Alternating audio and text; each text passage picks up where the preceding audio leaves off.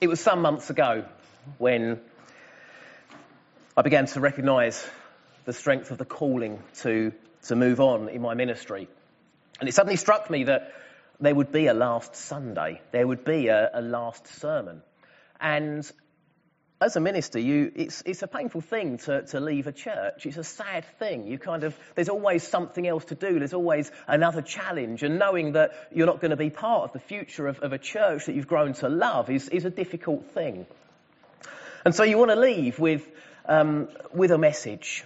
And I've been praying and I've been thinking a lot about the last message that I feel God is calling me to share with this church. And I was led to a passage that I did not expect to be led to. It's the start of Romans 16, up to the end of verse 16. And I'm going to read this, and then we're going to explore it together this morning and see what God is teaching us as a church and as individuals as well. So Romans 16, Paul writes, I commend to you our sister Phoebe, a servant of the church in Centria. I ask you to receive her in the Lord in a way worthy of the saints and to give her any help she may need from you.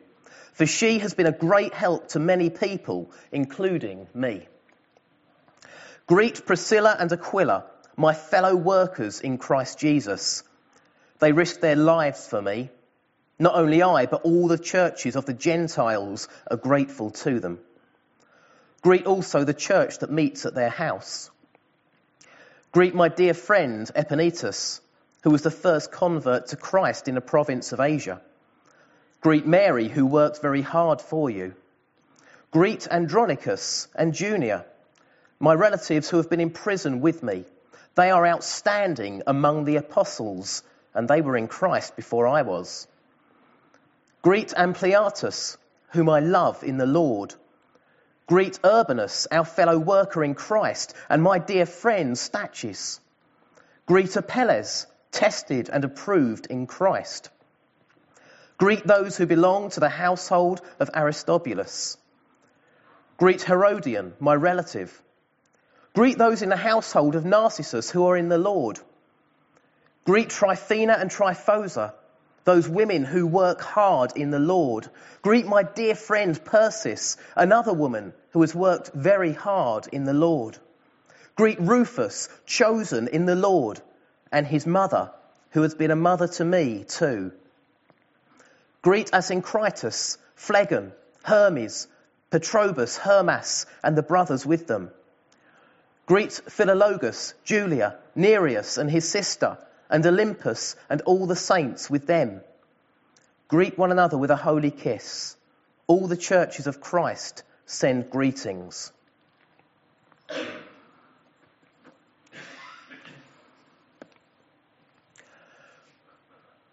Please don't feel guilty if your heart was not all of a flutter during the reading. It's not the most interesting passage, is it? When I was at Spurgeon's, we were warned against preaching the lists. Avoid the lists, they're deadly. No one reads the lists and feels inspired by them. You get these lists of names, lists of strange names, unusual names, names that we can't relate to and that we know nothing about. Avoid the lists. But as I was praying about today in this sermon, I felt drawn to that list. Because, of course, to Paul, it's not a list. We have to be very careful, don't we? When we read what to us is a list. It can be like reading a phone directory when people used to have phone directories. It's not particularly interesting. When I used to work up in London, in my lunch hour, if I didn't have too much on, I used to enjoy taking a wander down to the River Thames. And I didn't work too far from the Tower of London. And opposite the Tower of London is Trinity Square Gardens. Some of you may know it. And Trinity Square Gardens is outside what used to be a naval offices in London. and it's a memorial garden. There is a huge big stone archway which you can walk through. It's about probably the length of this sanctuary. And on the walls of this archway, as you walk through it, are lists. They're the lists of ships and the crew of those ships who served in the merchant navy and were lost during the First World War. Then there's the garden next to it, and in the garden there is a sunken garden. And if you go down into the sunken garden, which again is probably a similar size to this sanctuary, on the walls around this sunken garden are plaques. And there's thousands of names of ships and the crew that served on those ships, and they were the merchant seamen who were lost during the Second World War. And I used to go there and sit there and read or just spend some time out of the office if I didn't have too much to do. And I never really paid any attention to the names. It was a list. Didn't really interest me that much. And then one day I saw a family who had obviously made a special trip to come and to see this list. They were pushing a buggy and they were pushing a wheelchair. And they went down into the sunken garden. And they went slowly around the wall of the sunken garden, and they were reading, and they found a particular plaque. And I always remember it. A very, very old lady who could barely walk. She managed to lift herself out of the wheelchair, and she walked up to this plaque. And I remember watching as she took her finger and she traced down the list to a name. There were thousands of names, I think tens of thousands of names, and she found a name. And she took the grandchild, or maybe great-grandchild, from the buggy, and she held the child, and she took the tiny finger, and she traced the name. To her, that was not a list. It was far more than that. To Paul, this is not a list. It's far more than that. You see, Paul is writing this letter to the church in Rome. He's never been to Rome. He's never set foot in the place. He wants to, he's got ambition to, but this letter is written before he's made it to Rome. Some scholars say, well, he's writing to a church he's never been to. How can he know all these people? This doesn't belong in the book of Romans. It's been added at a later date. This is a mistake. But it's no mistake. Some of these people he met. And we read about them in the book of Acts. We can find these names elsewhere in Scripture, but some of these names we know nothing else about. They only feature here in this letter. But these are people who Paul has met on his missionary journeys. They've been travelling to Rome, the centre of the empire, the seat of power, the centre of trade and of politics and of learning. These people have been going to Rome, and Paul has come across them and met them. And he knows they're in Rome. And so when he writes these greetings, this is a very specific group of people. They have all, at some point, crossed Paul's path and made an impression on him. And as Paul writes this letter, in chapter 15, he tells the church in Rome that he's planning to come and see them. He says, I've been longing for many years to see you, and I plan to do so when I go to Spain. Paul was planning on a Spanish mission. He'd gone a long way to the east. He'd gone out to Asia. And now he was planning to go west. He wanted to go as far as Spain. Now, we don't know if he ever got to Spain, for sure. We know that he wanted to. Some people say that he got to Rome and then he went on to Spain and then he came back to Rome. Others say that he was imprisoned in Rome for a while and then he was released and he eventually died in Spain. We don't know for sure. That's speculation. What we do know is that Paul wanted to go to Spain. But before he went to Spain, he was going back to Jerusalem. Now, we often read in towards the end of Acts chapter 2, don't we? About the first church, the early church being set up. And we read about how they sold their possessions and gave as people had need. This wonderful image of a church sharing together, having sold everything they own. But we need to be a bit careful, because there is a strong suggestion that that model didn't work. Paul is going back to Jerusalem because the church in Jerusalem has hit very hard times. Paul has gone around the Gentile churches, taking in a collection, an offering that he can then take back to the church in Jerusalem, that he can share because they need this monetary gift. He's going to be travelling. In those days there was no bank accounts. He couldn't just send them money electronically. He was going to be travelling through dangerous territory with a significant amount of coinage. It was heavy, it was cumbersome, it was valuable. He was going to be vulnerable as he travelled. And he was going to Jerusalem, where he'd had difficulties in the past. He didn't know whether he was going to get a good reception or a bad reception. He doesn't know if he was going to be beaten out of town, whether he's going to be mugged on the way. He's worried about this journey, and he says in chapter 15, pray for me. Pray for me. He doesn't know if he's going to meet his end on this journey. And so when he's saying, greet all these people, say hello to, he's actually saying goodbye to. He doesn't know if he's ever going to see them again. And so as he's writing this letter, he wants to take the time to make sure that he sends what might be a final greeting to people that he loves. He remembers these people. He values what they've done for him. He loves these people. This is an emotional piece of writing. We might get to the end of Romans and look at chapter 16 and think, just skip that bit. It's just a list. But to Paul, it is not a list.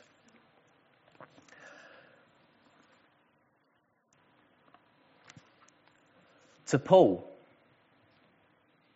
this is Romans 16. The church directory. A list of names, a list of numbers, addresses. To anybody who doesn't know this church, you wouldn't sit down and read this. It's not interesting. A bunch of people that you don't know, a bunch of numbers that mean nothing, you're never going to call on. But as a church, this should be one of the most precious documents that we own. When we read through the names in our directory, we should feel what Paul was feeling when he wrote the end of his letter to the church in Rome.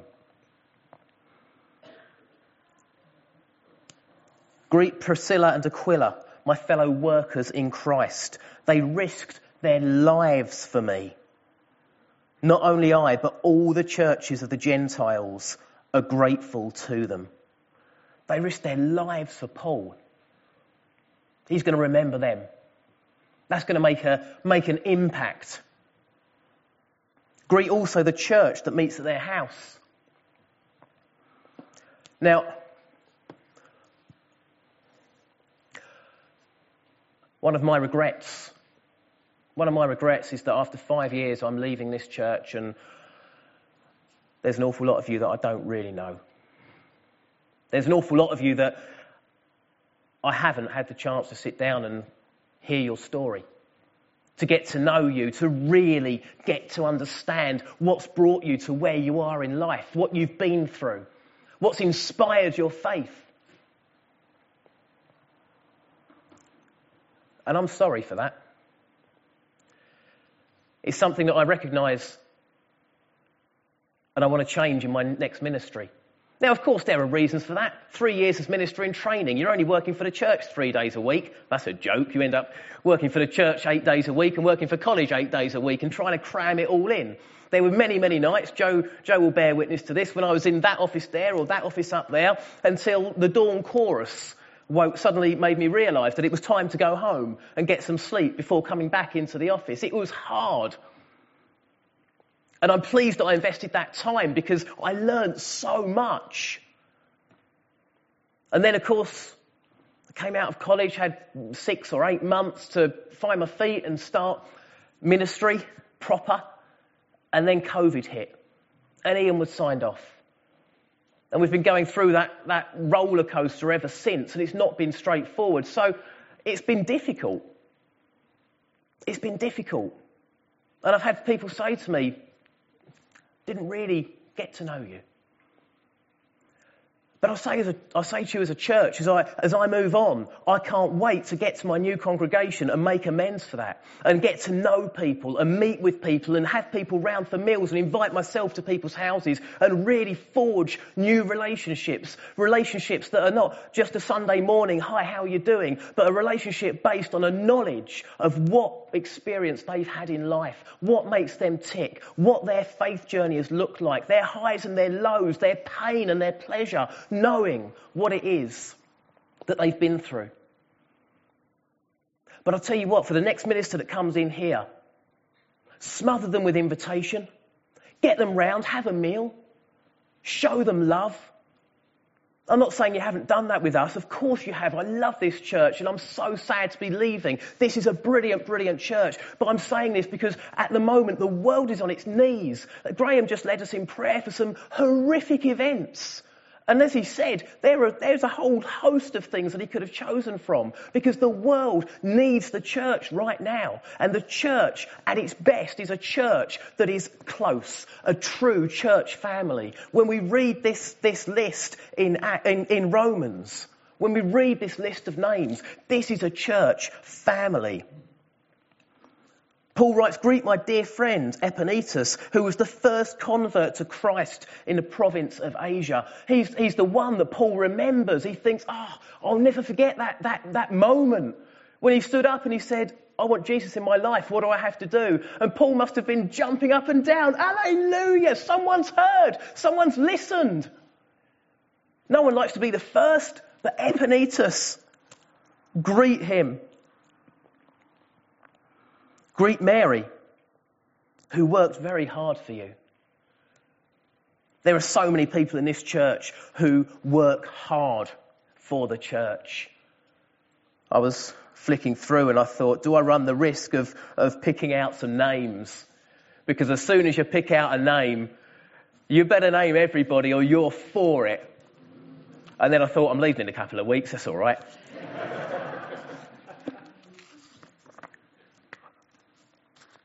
Greet Mary, who works very hard for you. Do you know what? When I was thinking of someone who works really hard for this church, I thought of Paul Morris. After every service, Paul will be stacking up the chairs when the rest of us are still sipping coffee. You do it every week, Paul, and we celebrate you and we love you for it and we thank you. You work hard for this church. Greet Andronicus and Junius, my relatives who have been in prison with me. They have been outstanding among the apostles, and they were in Christ before I was. Well, I've not spent time in prison, you'll be pleased to know. But I'll tell you what, there's a team this morning leading a service in chapel at Chelmsford Prison. I know Ian and Carol Moore are there. I'm not sure who else is there, but there is a team of people from this church who go into prison, who minister to prisoners, who run courses which reveal some really appalling emotional needs that these people have, the experiences that have led to them being in prison, some of the stories that Ian deals with. They are incredible. And I know that there are people who mark exam papers as well to try and encourage these prisoners, to try and give them a start when they come out. They've got a qualification of some sort. That is amazing work, and we celebrate that. And we should make sure that we pray earnestly for that ministry, because that ministry is so important and it is so biblical.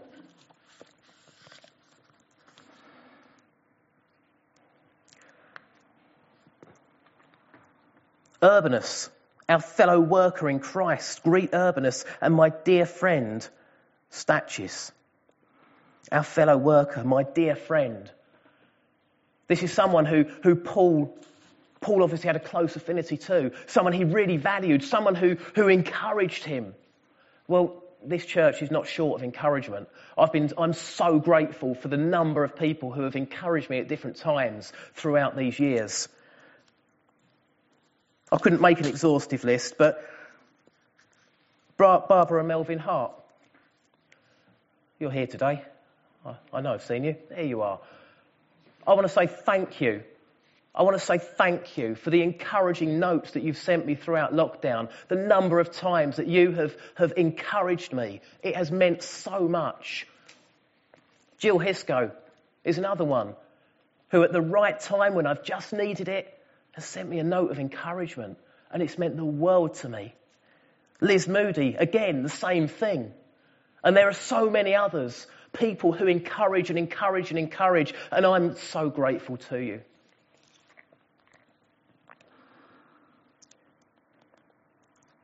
Greet those who belong to the house of Aristobulus. Greet Herodion, my relative.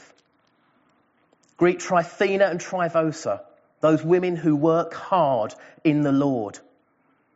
A lot of people say they're twins. I don't know if there's any evidence for that, or if it's just because they sound like they should be, Tryphena and Tryphosa. But they left an impression on Paul because they worked so hard in the Lord. We've got people in this church who have devoted their lives to taking the Christian message and sharing it, not just from the church, but setting up a brand new initiative. Rebecca Cornish, she was rightly recognised for the work that she does with Ascension Trust and the charity she set up. We should celebrate that as a church. That is an incredible life work. Andy Scott Evans at Beckett Keys, again, taking a Christian message and saying, I want children to be educated from a Christian ethos. These are amazing people, and it is such a privilege to stand before a church full of people who inspire me. And I will miss that. But it is right to celebrate that, to recognise it. Greet Rufus, chosen in the Lord, and his mother, who has been a mother to me too.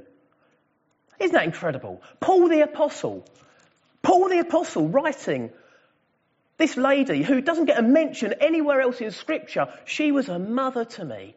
A mother. Someone who cared for him, who loved him, someone who fed him and gave him shelter, someone who put his own well-being ahead of hers. She loved him like a mother.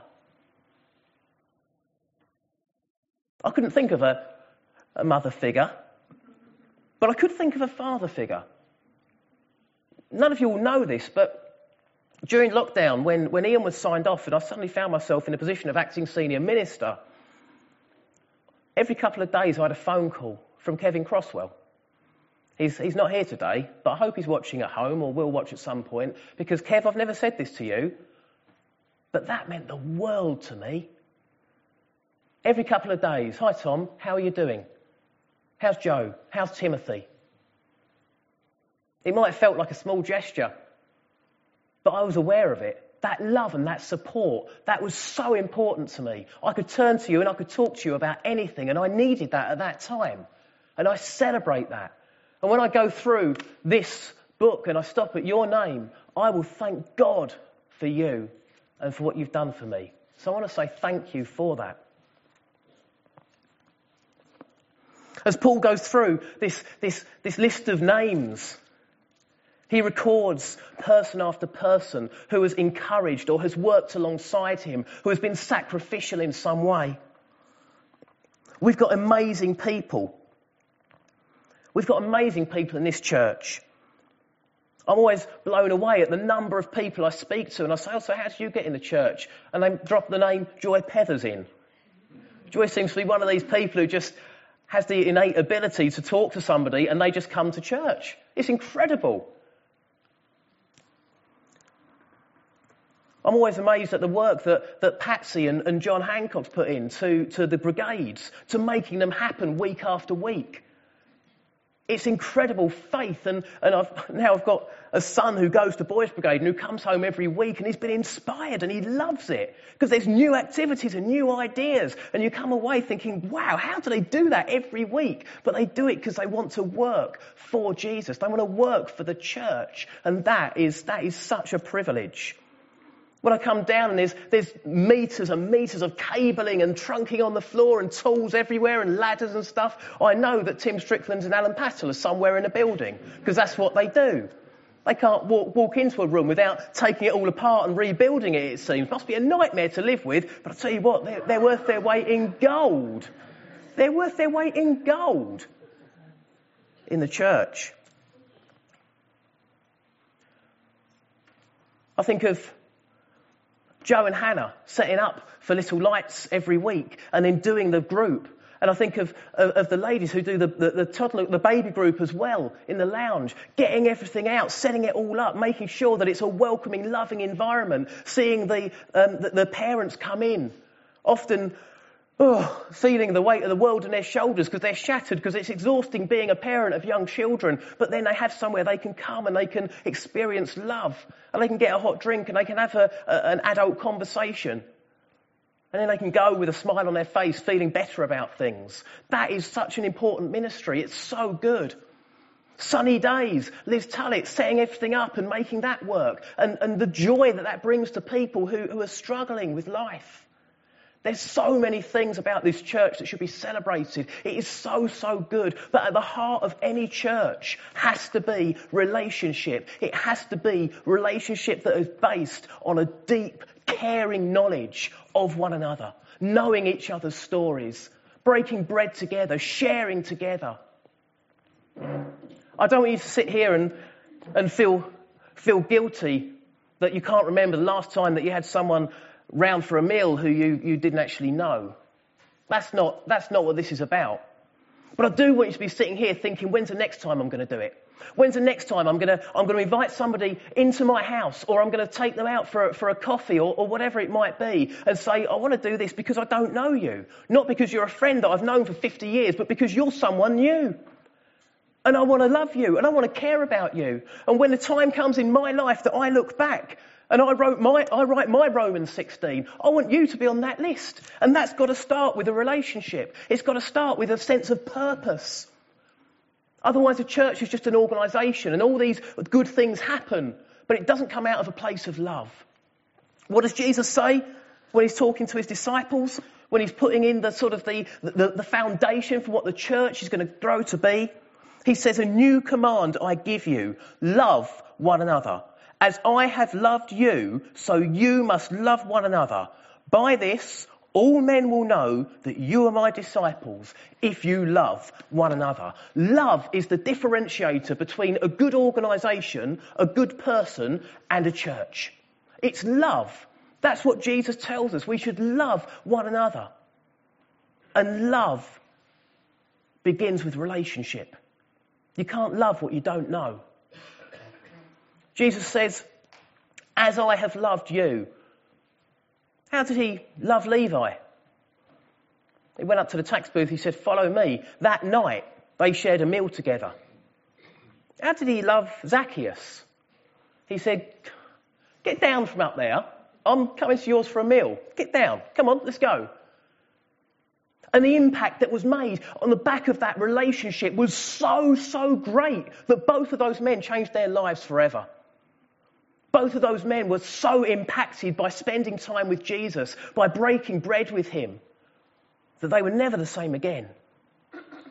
And if we as a church family, don't look around now and identify people, that would be embarrassing, but there will be people in this room that maybe you've never spoken to, or maybe you've just never thought of inviting round for a meal. Do it. Get to know each other. Get to know each other. Really and truly and deeply and sincerely, because that is a church family. That will get us to the point where when we read through this is not just a list. This is not just some names and numbers that in years to come we'll look back on and think, I don't remember that person. Instead, this will become something that we look at and we feel an emotional link to. Every entry will trigger a remembrance. At the opening of the book of Philippians, at Paul's letter to the Philippians, he says, I thank my God for all my remembrances of you. I wonder if you go through and think of all the names that you could list. I thank my God for all my remembrance of. How many people would you list? How many people can you say they were so important to me that if I'm writing a Romans 16, if I'm writing that list like Paul did, if I'm recording the names, then how many people do we put on that list? It should be a long list. But of course, this is not an exhaustive list. This is not all the Christians in Rome. This is a very small selection. But these are the people that have made such an impact on Paul. They've earned themselves a place in his remembrances. This is the legacy of these people who have served Paul in some way, who have ministered alongside Paul, who have been sacrificial, who have loved Paul. It's made such an impact that Paul, when he finds himself in a situation where he's moving on, he's going somewhere, he doesn't know what the future holds, he doesn't know if he's ever going to have the opportunity to greet these people again. These are the people that come to mind.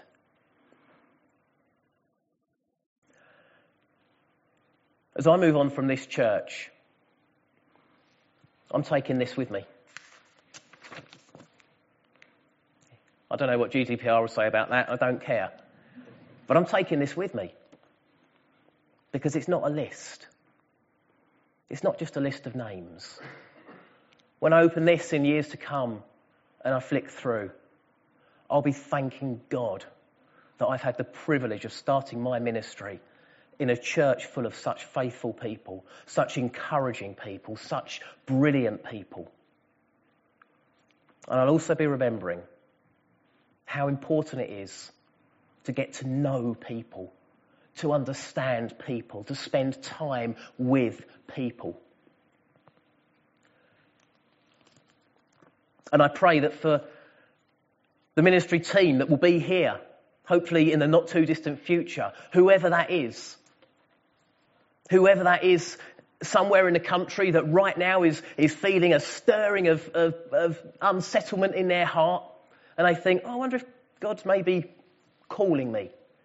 There will be someone right now who is feeling that. And they'll go through that process and eventually they'll come here, and I pray that they will very quickly come not to see this as simply a list of names, but instead see this something more akin to a family tree. But in order for them to do that,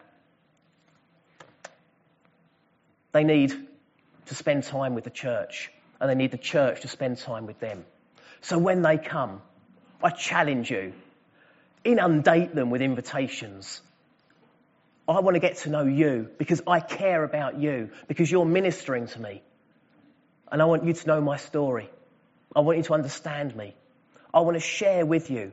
In fact, I want to love you as Jesus loved the disciples, because that's how the world will recognise the church, because we love one another. I'm going up to Norwich, and there are going to be so many different issues that I have to face. There are going to be so many social problems, and there'll be people who are challenged financially, and there'll be people who are struggling with faith, and there'll be people who don't yet know Jesus. All the same things that are happening out in Billericay. It's not that far away. Throughout this country, throughout the world, the church is needed now more than ever. How does a church set itself apart? The foundation is love. There is a closeness and a tightness. When we talk about the church family, it's not just a nice word. It's not just something we say because it sounds good. It's something we say because biblically Jesus commands us to love one another like a family, like brothers and sisters. If we don't have that foundation of love, then we're not a family, we're a fallacy. And there are churches around where you walk in and you don't feel that love. You feel a coldness, you feel a certain sort of clinical nature. There isn't the warmth and the welcome that we have here. But we mustn't take that for granted. We must protect that. We must nurture it. We must make sure that we pass it on to future generations. And we must make sure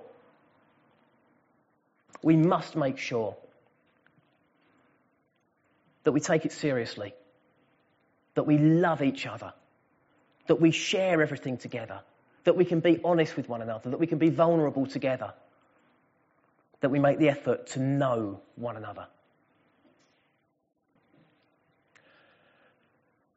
Thank you for the past 5 years. Thank you for the encouragement, for the support, for the opportunity that I've been given. And don't be afraid. It's the message of the Bible, isn't it? In a nutshell, do not be afraid. God has a plan for this church. God has brought together a group of people who are more than capable of keeping church going and growing and moving on without a ministry team. But God also has a plan for the ministry team. There are people out there at the moment who are being lined up to come in here to lead this church into the next phase of ministry, and that is such an exciting thing. I encourage you, be praying and praying and praying. Be feeding into the leadership. Be sharing your thoughts and hopes. Because if we're a true church family, we are all invested in the same thing. I want to finish just by praying for the church. So let's pray. Father God, I thank you for this church. I thank you, Lord, for the way that you have brought together people with such a diverse range of skills and experiences and wisdom and knowledge and ideas. Father, I thank you that ever since this church first started, it has been a stronghold of the Christian faith here in Billericay. I thank you, Lord, for so many people who have come to this church, gone through the waters of baptism and gone out into the world to share the good news of a living, loving God. Lord, I thank you that this church has given opportunity to so many, and I thank you for the opportunity that I've had personally. And Lord, I pray that when we read this list of names that Paul sent to the church in Rome, Lord, I pray that it will remind us of the importance of making such an impression on each other, showing such love, such devotion, such commitment, that we never forget one another. Because we're not just part of a faceless organisation, we are part of a church. And a church is a heartbeat of a community. And Lord, I pray that you will inspire the heart of this church into whatever the future holds. Whatever mission and ministry, whatever evangelism is going to take place, Lord, I pray that you will fill this place with your Holy Spirit, that you will fill each and every person in this church with your Holy Spirit, so that when they go out into the world, they can face whatever situation they find themselves in. They can minister to whoever they meet. They can share your grace and your goodness and your love, and that the world will recognise you through them. So, Father God, I thank you for this church. I pray for your blessing upon everybody in it. And Lord, I thank you for the family that I will be leaving and for the new family that awaits me, because your church is global. Your church has links to the family everywhere. Your church is a family that knows no bounds. And we are privileged to call ourselves members of your church. So bless us, we pray. Be with us. In Jesus' name. Amen. Amen.